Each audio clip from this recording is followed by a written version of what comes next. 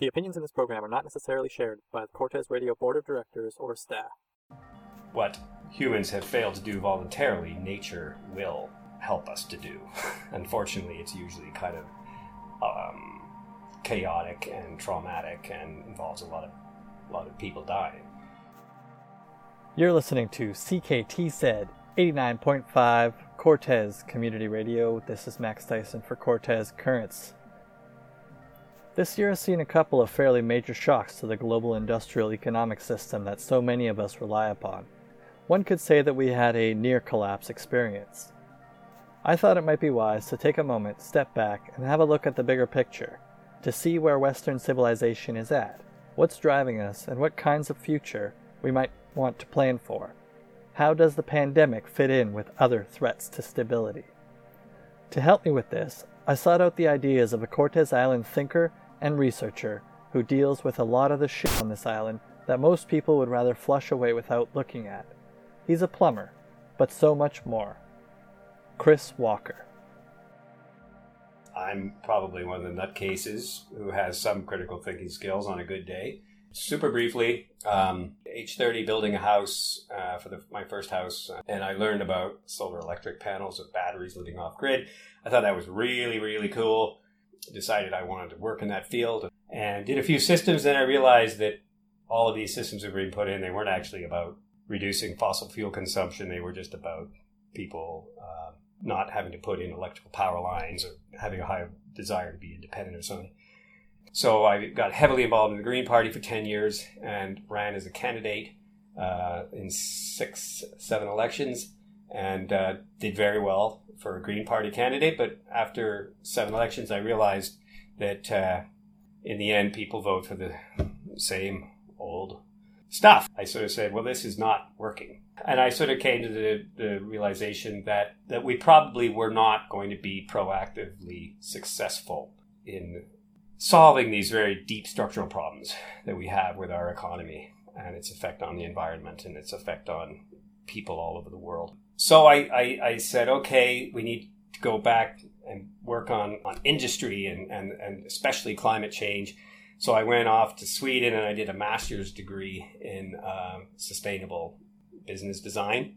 And I did my thesis on sustainable power generation, which is it's stationary electrical generation. So then I taught in Kingston in a college in a renewable energy program for a year, and then my views on things were not appreciated. I mean, they didn't fire me or anything, but I said, okay, this is going to be a long slog, and so I said finally, okay, it's time to join an intentional community.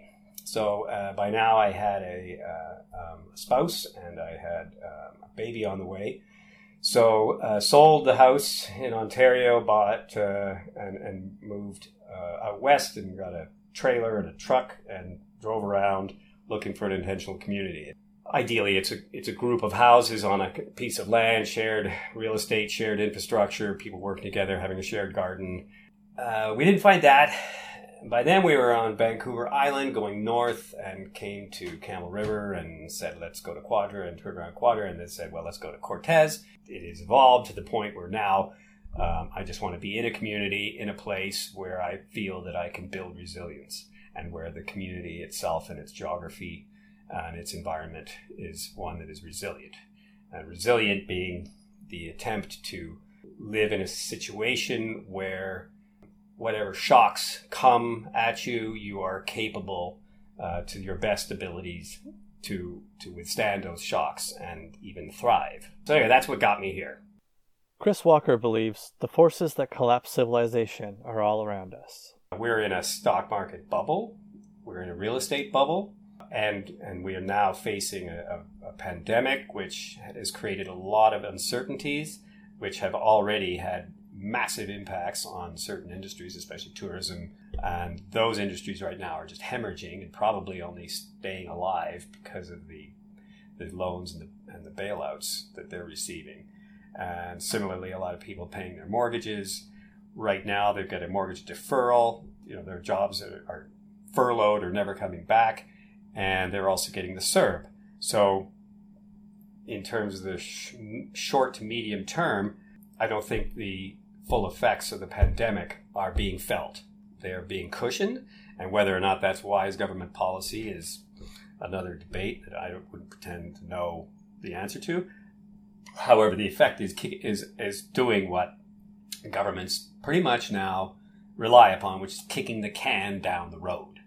It's like we're on the Titanic, and we hit our first iceberg. We seem to have plugged the hole, but we tore up the deck to do it. The pandemic did not cause this economic challenge that we got right now. It triggered it, but it was already in the cards. It was already coming along. And that's been predicted by lots of people. Even you can start to read in Forbes magazine, the IMF, World Bank reports are starting to say there's some serious problems, especially when you get into your debt to GDP ratio. Let's not pretend that I know how a debt to GDP ratio threatens our economic sustainability, but let's not let that stop me from referring to Wikipedia. GDP is our gross domestic product, or the amount of money we make as a country every year. In the 07-08 fiscal year, Canada had a debt of $457 billion, which was 31% of our GDP. By 2017-18, our debt had risen to $768 billion, which was 33% of GDP. Canada's finance minister expects a $343 billion deficit this year and a 40% drop in GDP, resulting in a debt-to-GDP ratio of 49%.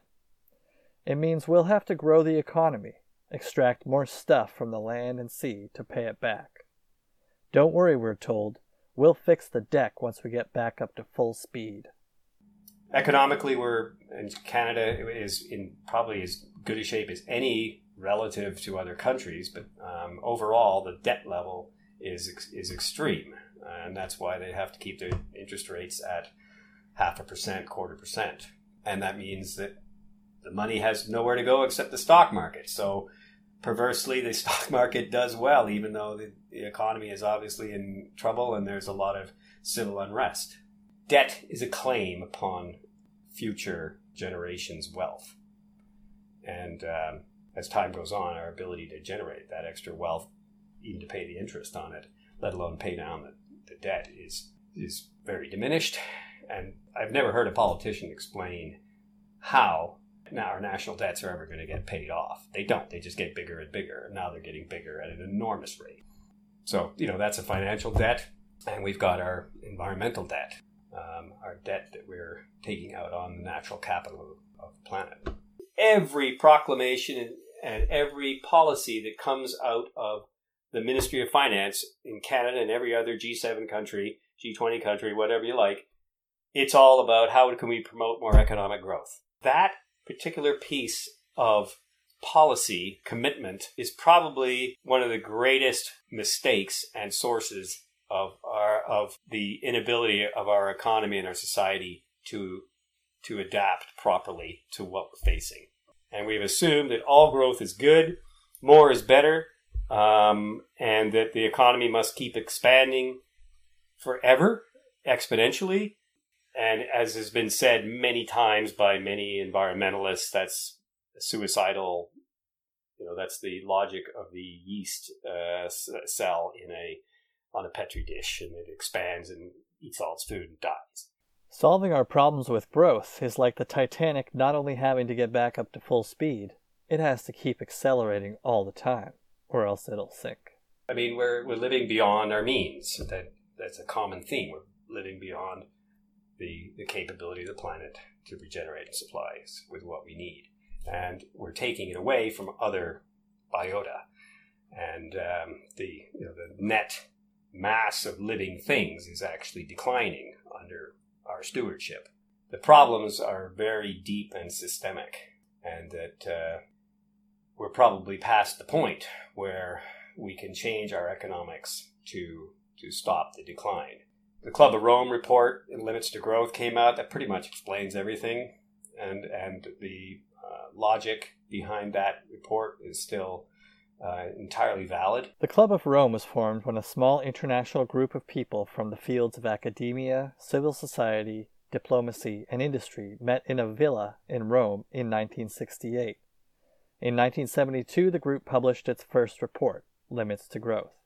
The study used the World 3 computer model to simulate the consequence of interactions between the Earth and human systems. The research team came to the following conclusions. Given business as usual, i.e. no changes to historical growth trends, the limits to growth on Earth would become evident by 2072, leading to sudden and uncontrollable decline in both population and industrial capacity. This includes the following. Global industrial output per capita reaches a peak around 2008, followed by a rapid decline. Global food per capita reaches a peak around 2020, followed by a rapid decline. Global services per capita reaches a peak around 2020, followed by a rapid decline. Global population reaches a peak in 2030, followed by a rapid decline. Growth trends existing in 1972 could be altered so that sustainable ecological and economic stability could be achieved. And, the group concluded, the sooner the world's people start striving for the second outcome, the better the chance of achieving it. Nobody, not even the smartest person I know writing about this stuff, will try and say when things are going to kick off, which is unfortunately what everybody wants to know. They say, well, okay, when is it going to happen? And it's just like, you're not going to know what's going to happen because you're in the middle of it already. It can be hard to see a collapse coming. It can be hard to see it even when it's happening. How can you be here and look around and say that we have too many people on the planet and not enough resources, right? We're surrounded by deer and possible arable land and sunshine and rain falling out of the sky. We've got endless amount of fresh water. We've got trees going on for everywhere, super high quality building materials all around us, right? It's really hard to be living here and look around and say, that we are facing, a collapse in Western civilization and the Western model of economic activity in the near term. Very difficult. So why is it so hard to see? Because it's a thinking problem that we have as much as a resource problem and a pollution problem and a global warming problem. The myth of progress, which is probably one of the biggest impediments to people coming to terms with even being able to talk about the possibility of that we are going to go into decline, or we're in decline, and that decline could become rather jagged and dramatic. And that is the myth of our time, the myth of our culture, which is that we are on a trajectory of increasing everything. We're going to get more food and more horsepower and more bandwidth and more variety of ketchup and more destinations that we can go to in a jet plane, and that things are always going to get bigger, faster, better. And we have our devices and we have our computers, which are something that we're in touch with every day for some time, some of us many hours, and they are amazing, miraculous devices. So unfortunately, we've got the feedback that we are amazing and our gadgets are amazing, therefore we are capable of fixing any problem. It's a very difficult thing to do, to try and accept that this fabulously impressive technological-based civilization that we've been able to create with all of its wonders, it's very difficult and frightening to try and imagine, wow, is this really going to not be here for my children and my grandchildren? We have a lot of thinking problems. Discomfort with uncertainty, the sunk cost fallacy, groupthink, and escalation of commitment are all cognitive biases that come to mind, and there are many more. These thinking problems make it really hard to see the predicament we are in and make rational decisions to slow the ship down, assess the damage, and make a permanent fix. It seems to be the way we're wired. It's tempting to say, well, that's because humans are stupid or we're evil or whatever. No, we're not.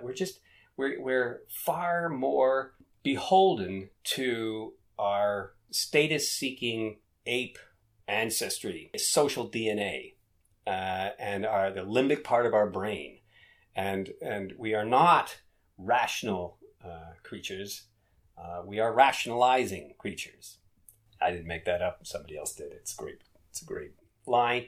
And it's so true, and it explains so much when people try and understand why are things the way they are. So I don't expect great things. Where I do expect great things from humanity, or from at least, people locally and around the world, is that we will behave better generally than we're given credit for in a crisis. And I think history has borne that out, that people do pull together, and in fact the looting and the Mad Max disaster style is actually relatively rare. But hasn't the pandemic offered a demonstration of how we can see a threat coming, at least a week or two in advance, and make an altruistic collective decision to keep everyone safe and taken care of? The pandemic, people understand flu epidemics to the extent that they are worried. They recognize it as a finite and real threat to their health and happiness. So it's a lot easier once you've presented that threat to people and saying, this thing can kill you, it can damage your internal organs, and and you don't want to get this, and you can transmit it to your friends and family, and you don't want to do that. So people, I think, kind of got it. Okay, this is something that we all need to get together. So I think there was definitely a tremor of fear that went through the herd. And how would that relate to people cooperating about another threat, which is much more amorphous and much larger and less visible? And it's also something that people just don't want to believe. They don't want to believe that our civilization could collapse in some form or another. So what are we talking about here? What does collapse look like? Collapse, it's already occurring around the world. That's our future. Collapse will manifest itself in different ways at a different scale, but we can see it already around us. Syria is a good example. The causes for that, what's happened in Syria, are complex, but broadly speaking, you've got a country with a population that is outstripping its capacity to provide food for its citizens. They have had climate change, large-scale persistent crop failures because of droughts, and soil erosion in certain areas, which led to populations migrating to the cities and causing instability and animosity. And then you start to get to the point of civil war, and you get other players moving in, exploiting what's going on, and you start to have things break down. And a relatively advanced civil, society, they had roads and hospitals and electricity and sanitation and running water, and they were quite advanced. And now they're going backwards. And there's other countries like Venezuela that are in a similar position, and they're places you can look to see what happens. Argentina, Brazil, serious financial upheaval, and where the lifespan of people and their quality of the standard of living it seems to be in stagnation or decline. And it can happen. It can happen to them. It can happen to us. And again, the collapse doesn't have to mean Mad Max. The Soviet Union is a great example of a country or an empire that collapsed in my lifetime, in your lifetime. And 2 years before it collapsed, people were still talking about the terrible power of the Soviet Union as a threat to the West. They were still seen as a large economic power and everything, but it was sclerotic, and it was rotten, and it was teetering. And then it fell overnight, and almost overnight, and very few people predicted that was going to come. Their death rate went way up, suicides went up, alcoholism went up, their economy underwent a massive contraction, their currency collapsed, they had almost a civil war, their republic, the actual Soviet Union broke up into a whole bunch of separate countries again. So that was a major collapse, and it was very difficult for Russians, but they held it together. And even though, because the government still provided them with housing, even though the people maintaining the housing weren't being paid, and they still heated them through the winter, and they still had a form of medical system that was operating, and people there are naturally more resilient in Russia, and they have more connection to the land, and There's a much more of a cultural thing where people have a connection to somebody who still lives in the countryside and still grows food and has a garden and so on, because of the trauma they suffered in World War II, I think, as a big part of that. And so there's an example of a place that collapsed, and now they have recovered, and they're arguably in better shape, or at least Russia is, and a lot of the republics are doing pretty well, and they came out of it, you know. Now, the collapse that we're going to see is probably going to be a lot more profound and messier than what they suffered, but it's not the end of the world. A nuclear war could be the end of the world, and runaway climate change could be the end of the world. But the planet could recover, and our culture could recover. Okay, so it does happen, and what's trying to get us? We have hit peak oil, and that's the largest, or at least the most salient factor that's going to affect what happens to Western economies, is our access to cheap fossil fuels, and specifically oil. Because oil is the foundation of our economy. Mining, transportation, tourism, food production. These all they don't use electric trucks, they don't use coal-powered railways, they use diesel-powered machinery on a vast scale. Energy being the fundamental resource, it's the key resource from which everything else all the other economic activity is built. And constraints in energy will affect everything more than constraints in, say, copper or whatever. You can substitute some materials for other materials. You can substitute growing wheat here for growing rice there to get calories and so on. But there is no substitute for energy. And the fossil fuel burst that we've had was an amazing gift that turned us from a slowly industrializing civilization to a very rapidly out of control industrializing, growing civilization. So we are facing the point where very, very key limit on economic activity has already started is the EROI, Energy Return on Investment, and more specifically, energy returned on energy invested. And if you are getting to a point where you're investing 1 unit of energy to get 1 unit of energy out, you run out of energy. The first oil wells drilled in Alberta, in Canada, the early development of oil saw energy returns of like 30 to 1, 40 to 1. Saudi Arabia, they've got fields there that still produce 80 to 1, 100 to 1. But those fields are almost done. They are depleting. Tar sands, you're looking at 5 to 1, 6 to 1, something like that. And after about 3 to 1, you're kind of pooched, because that's just to get the oil out of the ground. Then you have to transport it. You have to refine it. You have to transport it again. And naturally, we go for the low-hanging fruit, the easily recovered oil. So even though they rightly say, we're at basically the peak. That's the peak in oil production. It follows a curve like a mountain, sloped on both sides. Production goes up, peaks, and production goes down. Which means the backside and the front side, you've got the same amount of oil or fossil fuels of it can be extracted. But the backside of the curve is the stuff that's difficult to get at and requires greater complexity and greater amounts of machinery and investment, and provides oil for a shorter and shorter period of time. And that's where they're at with fracking and tar sands. Tar sands is bad. The fracking is even worse. Financially, they've never made profit.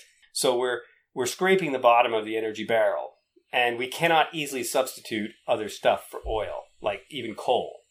And biofuels, they don't make economic sense, and they're destructive, and so on. And you can come up with all these technological fixes to solve that liquid energy source problem. And there isn't anything that's scalable that will give us what we need to maintain what we are dependent upon. What other sources of instability are there? The election in the States is very fractious. Donald Trump is what he is, and he's a force of chaos, among other things. There's a possibility that he could refuse to accept the election. He could bring in authoritarianism in the United States. There could be the start of a simmering civil war type of situation there. Trump has torn up certain agreements that were very carefully and painfully put together. That is, a huge threat to us.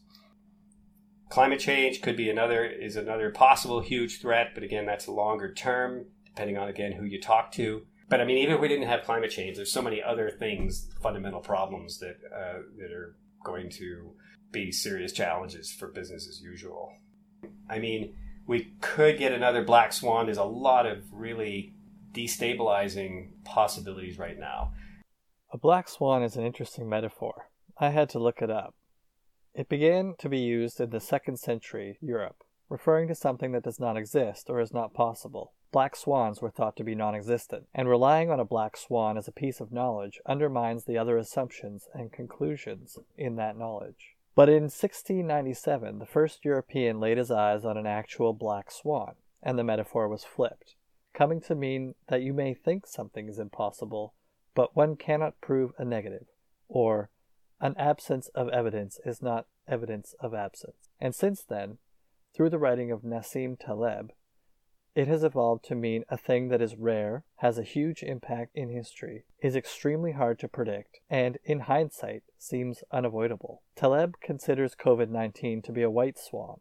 Such an event has a major effect, but is compatible with statistical properties, as in, we should have seen it coming. Though he also says the blackness of the swan is in the eye of the beholder. What may be a black swan surprise for a turkey is not a black swan surprise to its butcher. Hence the objective should be to avoid being the turkey, by identifying areas of vulnerability in order to turn the black swans white. So, now that we have some white swans swimming around the Titanic, what should we do about it?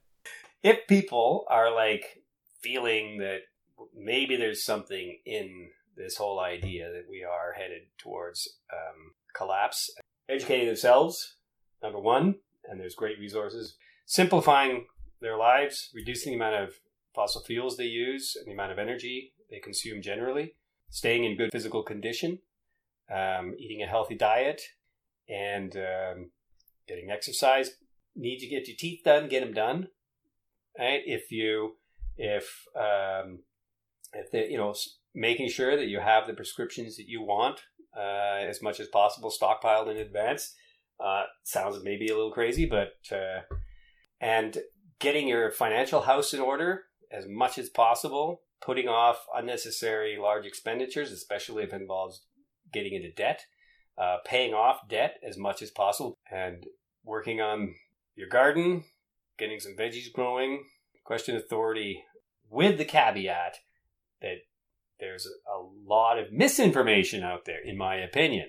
And Chris wanted to add by email that reskilling, finding some relevant new talents to develop would be a great thing to do. Chris recommends checking out peakprosperity.com for more information on financial collapse, and he shared with me doomfordummies.blogspot.com is a great curated list of resources that talk about collapse. Thanks so much to Chris Walker for putting himself out there and declaring his nuttery. Surely it's not all that strange in this community, but it still takes courage. Best of luck to you all out there during these trying times. You've been listening to 89.5 CKTZ Cortes Community Radio. This has been Max Thaysen for Cortes Currents.